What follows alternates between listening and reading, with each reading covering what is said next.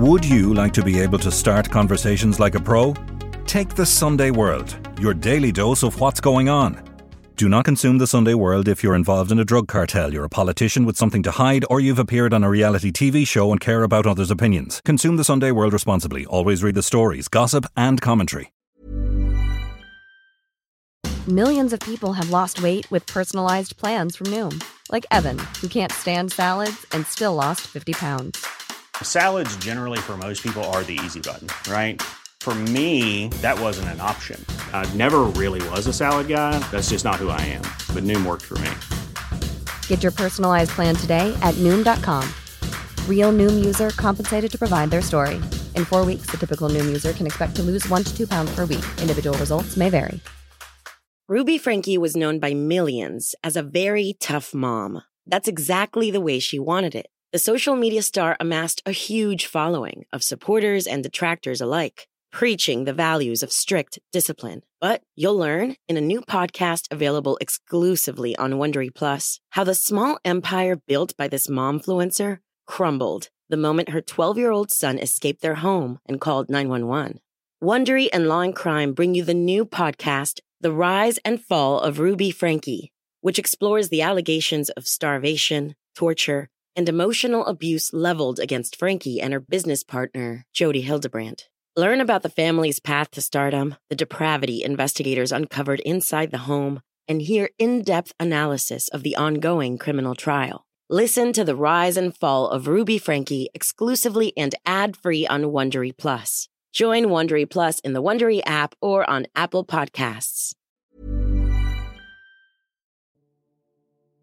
In 2011, she was with Paul Geraghty at home in Ranelagh. And a gunman appeared at the house door, burst in through the house. He had to jump out the bedroom window and escaped. The guy who did it was, or suspected of doing it, was a notorious hitman from West Dublin. He was ultimately convicted of very serious offences, not to do with this. I mean, it was regarded as a very, very serious attempt on the life of Paul Geraghty. I'm Nicola Tallant, and you're listening to Crime World, a podcast about criminals, drugs and the sins of the underworld in Ireland and across the globe. Gangsters Moll Natasha McEnroe swapped her killer partner for a new man when he was locked up for murder.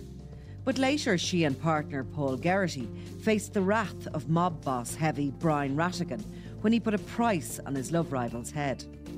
But the peace lines were drawn and McEnroe managed to calm what once seemed like an impossible situation. This week, however, she faces life alone once again after Geraghty was jailed for 2 years when he was caught collecting money for heroin deals. Today, I'm talking with Niall Donald about McEnroe and her curious taste in men. This is Crime World, a podcast from SundayWorld.com. Some women just have a type, don't they? I suppose they do. Men are the same, though, I'd say, are they? Men have a type as well, yeah. But yeah, they probably do. Nicola, we all have a type, you know. We like an Al meathead or whatever, you know. I actually knew you were going to say that again. Yeah. What does that mean exactly? I'm not really sure, but sort of a kind of a muscular ticko, I suppose. Sort of rugby, sort of rugby playing, handsome, sort of tall, burly. Yeah, burly, but you know, bearded. Yeah, unsophisticated kind of, you know, I think so. Yeah, not likely to talk to you about, you know, more likely to say they had a great time at the GAA match than talk to you about existential philosophy sort of type, no? Well, I don't know where you came up with that being my type from, but anyway, I get the kind of the physicalities of it, but apart from that, I don't know about the ignoramus bit. No, not ignoramus, but, you know. Anyway. Poets, like not poets or that type. Like creative types. Creative types, yeah. Okay. Unlike me, Natasha Creative McEnroe. Meathead types. Well, she actually arguably likes a certain type of meathead as well. She likes more of a criminal meathead, and no disrespect to the girl. Yeah. But yeah. So she's managed to kind of I mean, how she extricated herself from that relationship with Ratt Rattigan actually was quite amazing. Yeah. You have to sort of sit back and admire it, how she managed to sort of calm him down and get the new situation to become acceptable. Yeah, I mean, you have to remember as well that she would have started going out with him at a very, very young age, started going out with Brian Rattigan and Natasha McEnroe. She would have been sucked into that world at a very young age. And of course, when they were in her very early 20s, there was the height of the Crumlin-Drimnagh feud. She was sticking by him and would have seen a lot of violence. And I think at one point she was actually in bed with Brian Rattigan, and two people burst into the flat they were sharing, and he was shot. She hid in the bathroom. So that would have been her young life, I suppose. Life with a meathead. Life with a meathead. A warning to us all. But so, I mean, by all accounts, she was. I don't like meatheads, by the way. Just in case anyone thinks. Allegedly, as journalists say. But so that was her life. She was a very devoted girlfriend, wasn't she? Who always turned up in Brian Rattigan's court appearances, of which there were obviously many as we went through the 2000s. Well, she moved into his family home, and she had a number of children with him as well. So the relationship would have cemented with that, I suppose. And yeah, I mean, was so violent in those days. I mean, he was using a ferocious amount of cocaine, which didn't help probably his quick temper, and ultimately ended up murdering one of his teenage friends. Yeah, he was initially convicted of murder, and then manslaughter. Then ultimately won on appeal. Stabbed him to death in an abracadabra takeaway. He did.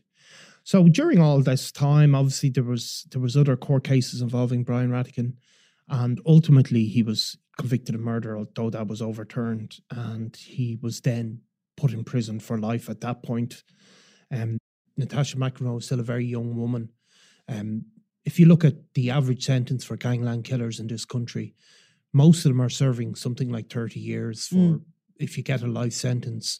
So she's facing, at that point in 2010 or around then, she's facing, that's what she's facing. She's facing another life on her own with 3 young children in and out of the prison just to visit him, and that's it. And yeah, she's very young, and she probably didn't fancy that, or who knows? She met somebody that she struck up a relationship with, a guy called Paul Geraghty from Ranelagh, and once she struck up a relationship with him, then Brian Rattigan was told, and really what happened then it is actually quite shocking. You see, he went ballistic. In 2011, she was with Paul Geraghty at home in Ranelagh, and a gunman appeared at the house door, burst in through the house. He had to jump out the bedroom window and escaped. The guy who did it was, or suspected of doing it, was a notorious hitman from West Dublin. He was ultimately convicted of very serious offences not to do with this. I mean, it was regarded as a very, very serious attempt on the life of Paul Geraghty. So this was a hit ordered by Brian Rattigan while he was in prison serving life for murder. Yeah. And ordered, as far as we understand it, because he didn't want his ex-partner to move on. His partner. Yeah, exactly. I mean, this, I presume she dumped him before she tried to move on. Oh, by all accounts she did. I mean, by all accounts, she was straight up with him. Yeah. But the reality is with these guys, and we've seen it in many cases, you're not allowed to break up with them. No. I mean, we were talking about a story very similar to this in Limerick recently, April Collins, and when she tried to get out of the relationship she was in with Ger Dundon, again, somebody who very young moved into the family home, had children, and when she tried to move on, then there was and I mean, there's many other cases we can't really go into because of sort of family law reasons, but April Collins is a classic example. I mean, she was straight up with Ger Dundon, I want to move on, which, like, let's be honest, is everybody's entitlement to do if you're And I suppose if that had happened in the outside world, it might have been more acceptable. Well, obviously, if it was a joint decision to break up, these guys don't particularly like being told that by their woman that they're moving on. But I think the fact that they're behind bars and Rattigan is there, big long sentence, he needs to be in control of everything on the outside as well. And he proved that from prison. He continued to be in control of his drug business, in control of the decision-making around that. And clearly the relationship was something that he thought he could direct and control from prison. Yeah, exactly. I mean, look, I can tell you, and I'm not speaking about Brian Rattigan in particular, but these guys, they control a lot of these gangland figures. They control their women, but I mean, they don't operate with the same degree of, what they expect of others. They don't live it by themselves. Mm-hmm. I mean, I think Natasha McEnroe, I felt sympathy for her, actually, I have to say, to be in that position where you cannot make that choice, I think is a tough moment to be in. And Paul accounts quite a strong personality. Well, she stuck by her decision and she stayed with Geraghty. And did he prove to be a better choice than Rattigan? Well, I mean, the reason we're talking about all this is because last week he was convicted of money laundering offences. He was convicted in a court in Cork. Basically, the guards gave evidence that they saw Paul Geraghty arrive in Cork on the bus, meet a known drug dealer, and collected an amount of cash, a relatively small amount. Paul Geraghty, at the time, I remember writing about Paul Geraghty when he was first with Natasha McEnroe, we were saying he's no convictions, no involvement in crime. But ultimately, in the meantime, he has been convicted of drugs offences and other offences of a relatively small nature. But the evidence was given last week in court how he was travelling to Cork. He met with a known heroin dealer, collected a sum of money. He was spotted receiving this money in Woodies. The police said they were monitoring him, saw him acting suspiciously, pulled him over. So he admitted his offence and pled guilty. So maybe she does have a type, but... this sounds very small fry, though. I mean, €3,315,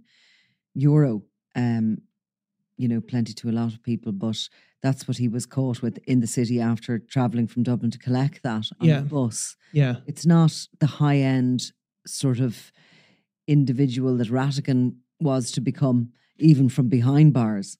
No, but Paul Geraghty was involved in a sort of drug dealing operation that became very focused on heroin in Dublin inner city at a certain point. That gang that he was associated with became one of the major sort of suppliers of heroin, street dealing heroin in Dublin's sort of inner city. There's money to be made. There's not millions of money. There's nobody retiring to the south of Spain or Dubai on it, but there is a steady trade. He's spoken about in court. It was heard about how he's suffering from an addiction. But yeah, he's convicted now. That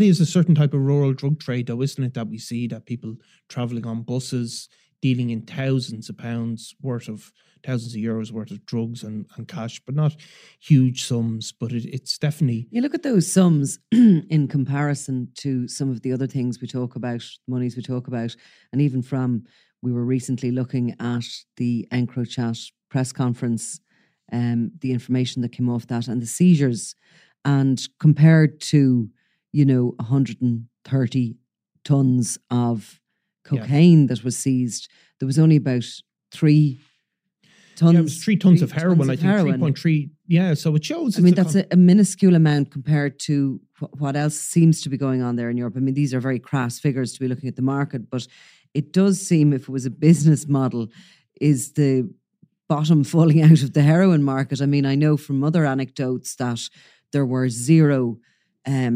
addicts, being treated in the teen heroin addiction services in the last year. Well, this is the first time ever it was 0. Yeah, I think there's two different things going on. I think there's the first is that the rise of prescription drugs and associated prescription medications have taken part of that market. So you can see that every day around the city. Some of the people that are really suffering the really sharp end of addiction. It's not always heroin anymore. Some of that is various types of prescription drugs that are accessible on the internet. Some of them are opiate substitutes.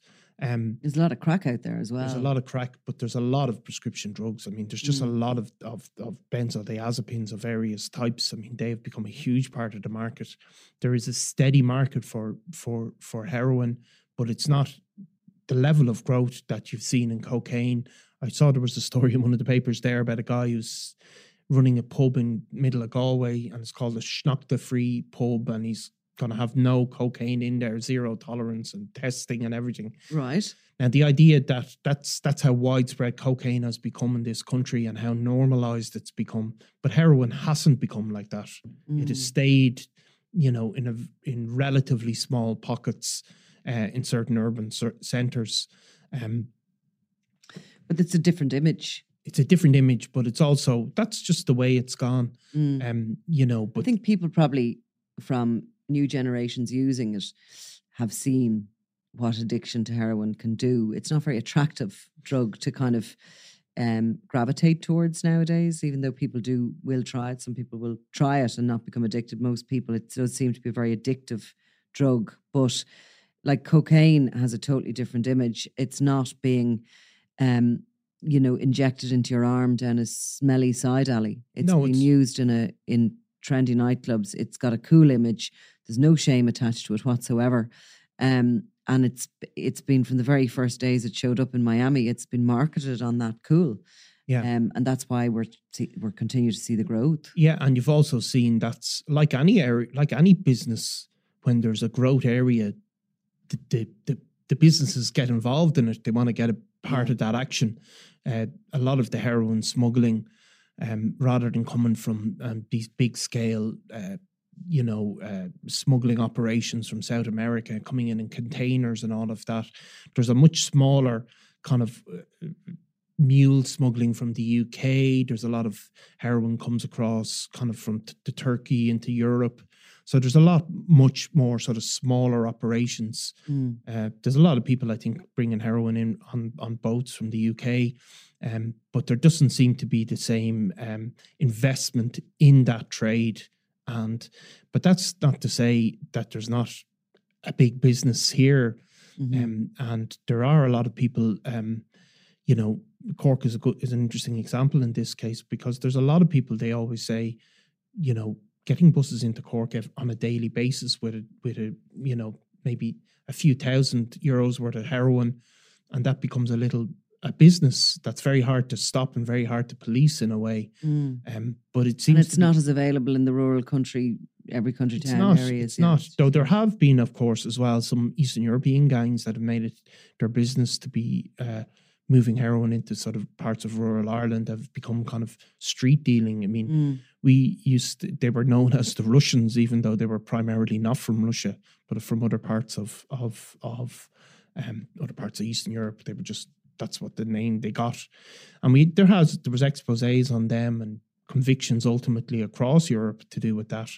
So it's that market, I think, has changed. And there is actually an interesting report, which you might look at about heroin use across Europe, how that has changed. You might look at that. Oh yeah, definitely. That would be very interesting to look at that one. As Geraghty goes into prison, of course, Rattigan is out. Yeah. And he's a free man. Yeah. And he seems to be very much back in business around the Basin Lane area in particular, which is the sort of centre of his control. He was spotted, of course, coming back into the country in recent weeks, as reported in the Irish Independent. Came back in, it was reported with a black eye. Right. Was asked by, what was he doing back in Ireland? He's looking after business. So there's been a few reports since he was released that he's been kind of back around, making very public gesturing around those sort of stronghold areas. But he's flitting in and out. He's not staying put. He's not really comfortable here in Ireland. He obviously feels under threat. Yeah. And and he is suspected or has been reported of being in the company of John Gilligan in Spain, in the Alicante region. Yeah, look, I mean, there's no doubt that in terms of the guards, they regard him as being an active criminal figure for sure, and that there is also going on in Dublin and around Ireland. There is a bit of a vacuum as the Kinahan control of the drugs trade dies off, and so there are opportunities for these guys. But yeah, Paul Geraghty won't be one of them. He'll be behind bars.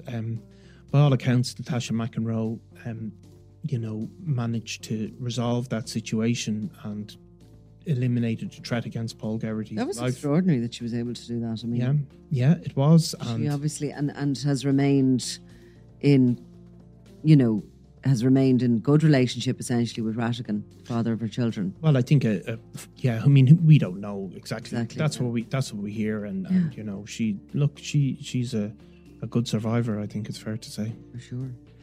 Okay, Niall Donald, thank you very much. You've been listening to Crime World, a podcast from SundayWorld.com, produced by Ian Mullaney and edited by me, Nicola Tallant. Research assistant is Claude Amini. If you like this show and love true crime, leave us a review, or why not download the free SundayWorld.com app for lots more stories from Ireland and across the globe.